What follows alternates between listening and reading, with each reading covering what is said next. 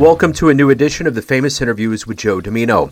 On this episode, we talk with comprehensive editor, ghostwriter, and writer Hannah Lyon. She is a professional editor who has assisted dozens of authors in both fiction and nonfiction, polishing their manuscripts to perfection for successful publication. Over the last 5 years, her quality editing has led to books being featured on #1 bestseller lists both nationally and internationally. She is the president of the Disappropriate Wordsmiths Group, where she mentors other writers in critique, lessons, and goal setting for their individual literary projects. These days, she lives with her husband in Salt Lake City, Utah, in an old brick house they remodeled by hand to create their own little castle. Enjoy this interview. Hi, Hannah. It's Joe Domino. Hi, Joe. How are you doing? I'm wonderful. How are you? Not too bad. Thanks for asking. Thanks for taking a minute out today. I appreciate it. Sure. You bet. If we get into your life as, you know, an editor and a ghostwriter, I'm curious, you know, the last couple of years have been pretty tumultuous on the planet for all of us, being locked up and locked down and all of that other kind of thing. I'm curious how you did during that time and how it changed you now that we're reemerging and the world's opening up now. That's a great question, and I'd be happy to talk about it. It's interesting when all of the people that I've talked to over the years who said they wanted to write a book but didn't have the time to write a book, all of a sudden had the time. They pulled out all their manuscripts and all of their notes, and they were able to actually dive into their stories and give themselves permission to do that, which led to me being able to have the ability to work with a lot more people over the last couple of years and really grow my business. You know, I'm a little tepid now to go into this question because it's always like, well, how did you do with the turmoil and the woe? But it's like most people's responses are something along the lines of, I finally got around to something that I was wanting to do. The world slowed down. Things got to a point where I could finally breathe. It almost seems like there's a level of silver lining that went into this time period that really brought about a lot of positive change, especially in the creative world. I mean, I know dealing and talking to a lot of musicians, there was time for them to do a lot of things, and we're seeing the fruits of all of that labor right now. Yes, absolutely. Talk to me a little bit about, now I know what you do on paper, but if you were in front of a bunch of grade school kids right now at career day, and one of the kids looked up at you and said, what do you do for a living, and how are you qualified to do it? How would you answer them? I would be able to tell them that what I do is I help people polish their stories, because the word editing is often very destructive and scary, and it makes people shy away. So when I look at people and tell them what I do, I say that I get to polish the work that they do. I get to pull out the pieces that they haven't quite thought of yet, and I get to help them transform what they've already created, what's already great, into something that can inspire and educate and motivate all of the readers that are out there. When I was in college, I did writing, sports writing specifically, and I ended up winning awards towards the latter half of my years. And if I didn't have an editor around me, I don't know what I would have done. I've been told that I'm colorblind, and I think there's something for that for people that write things that think it's okay, or there's not misspellings or pronunciation that's wrong, and I just could never quite get it. I'd always be like, I looked at that 4 or 5 times, and it would always come back marked up in red. So it's wild how that works. So I'm curious, if we go back to your childhood, talk to me a little bit about where you were born and raised and kind of how this desire to write and edit and be in that world, how did that start for you? Sure. Well, it really began with the love of storytelling and books in general. But my father raised me, he was a Hobbit-loving hippie, and so I grew up with the incredible fantasy worlds and how people could create and teach us things about reality through a completely made-up reality. And also how you could really appreciate the power of storytelling through music. So I just really loved the ability for us to affect and to uplift and transform each other through the power of words. And once I realized that there was a whole other side to the book writing process besides just writing, I really wanted to become entrenched in the world of what the backstage version of that looked like. You know, what what all of the secrets were behind a book before you picked it up off the shelf. And so I was just really fascinated with the editing process, with people who co-write books, with people who ghostwrite books for others. I thought that was extremely interesting. So I really dove into that and just learned from the mistakes of other editors around me who've worked on my own writing, and just developing what I think is my own unique skill set to really help a lot of authors out there. So the magic of that transformation that you're talking about with, art and literature and creativity comes from those works that we've experienced that have that magic. One leads to the other. So I'm curious with you, what, since you were exposed to music and literature, what book and what album was it for you that made you think, wow, I love that feeling. I want to keep feeling it all the time, and kind of parted the curtains for you? It's probably a combination of two very complementary works, and that's Tolkien's writing and Led Zeppelin. So going all the way into Zeppelin 4 and the incredible storytelling that you get through there, even hints at Tolkien's work and appreciating the world of high fantasy and how that translates into metaphors that fit today's world. But you put the poetry of Tolkien together with the poetry of Page and Plant, and that's just the foundation of everything that I do. For the way that Page and Plant have mellowed out and kind of transformed over the years, I could almost see them doing a soundtrack for the Lord of the Rings or some kind of Tolkien thing. Sure.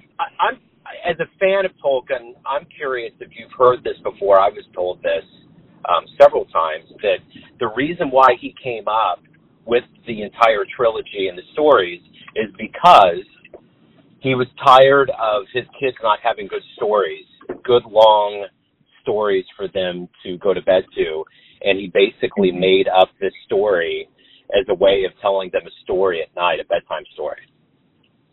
Yeah, I have heard that, and I've read a few different biographies of his, of how he was looking for something with just a little more substance to be able to share. So I think that's really cool. I'm glad that that's verifiable. I know I've thought and I've heard that, and I've probably seen it, but I just wanted to make sure with a really a serious fan of his work. So yeah. Talk to me a little bit. So are you a writer yourself? Have you written stories and things like that? Is that kind of how you got into editing? Yes. I started out writing. I'm in the process of having my own first fantasy trilogy published, and 2 of the 3 of those are finished and on the way to a literary agent. So that was kind of where I got started, although I don't spend as much time on my own writing as I do on hundreds of other people's books a year. So I'm working on trying to honor that balance in my life. Whenever I think about editors, I always think about, when you get to the end of a movie and there's an incredible amount of names that go into that, and how integral all of them are to making sure that everything looks good, there's a lot that goes into it.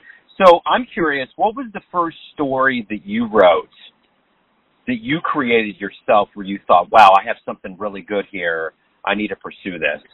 It would definitely be a story that I first started when I was 15 or 16, and it actually evolved into the trilogy that is currently in the works with a literary agent at the moment. And it started just as a hobby, just as an idea, just as a single picture, and then evolved over the years and has turned into something that, after I've gone through different levels of education and different writing programs and even just learning the editing process, I've been able to kind of take what was born in my teenage years and turn it into something that I think is really powerful. So hopefully within the next year, I'll be able to have that first book out with the world to see. The thing about us is that we're only as good sometimes as those that we look up to.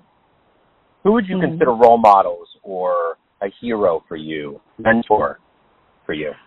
I would say there is an incredible woman that I work with that I've been partnering with in the writing and editing world for the last 6 or 7 years, and her name is Bridget Cook Birch.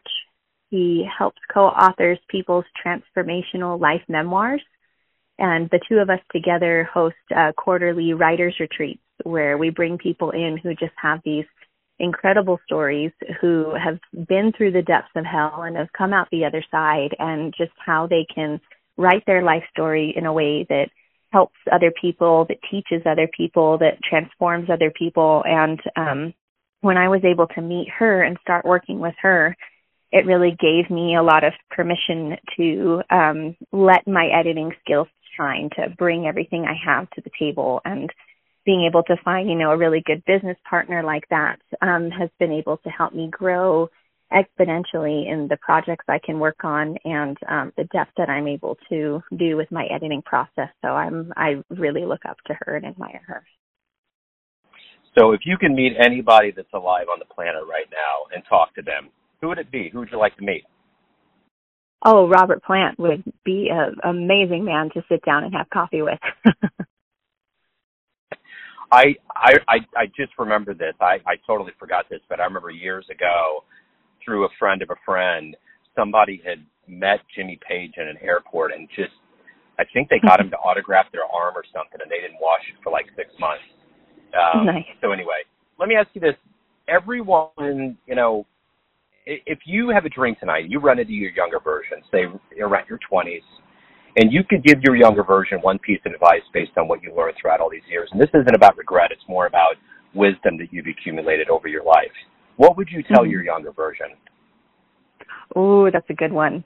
I think first and foremost, it would be to not try to control everything.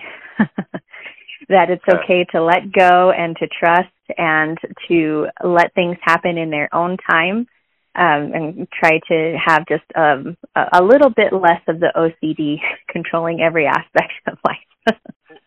Everyone has a perception of you, your family, your friends, your clients, but ultimately you live your life. You have a perception of you. Who do you think you are?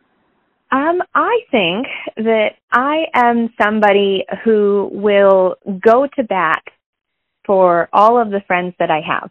And that extends to all of my clients too. So as soon as I learn a little bit about somebody, I am on their team and with them 100%. A lot of people call me a shark or a bulldog. I'm out there to be able to help them figure out what they want and what their dreams are. And a lot of that translates through writing to the point where, you're putting your heart and soul on paper, and you need to find somebody who will fight for your story, who will let your voice stand out in your story, who will listen to you when you want to be able to get the best version of your book out there. And I just fall in love with every project that I work with. And so being able to do that and to just 100% take my people's work exactly where I want it to be, that's something that extends kind of across my professional and personal life.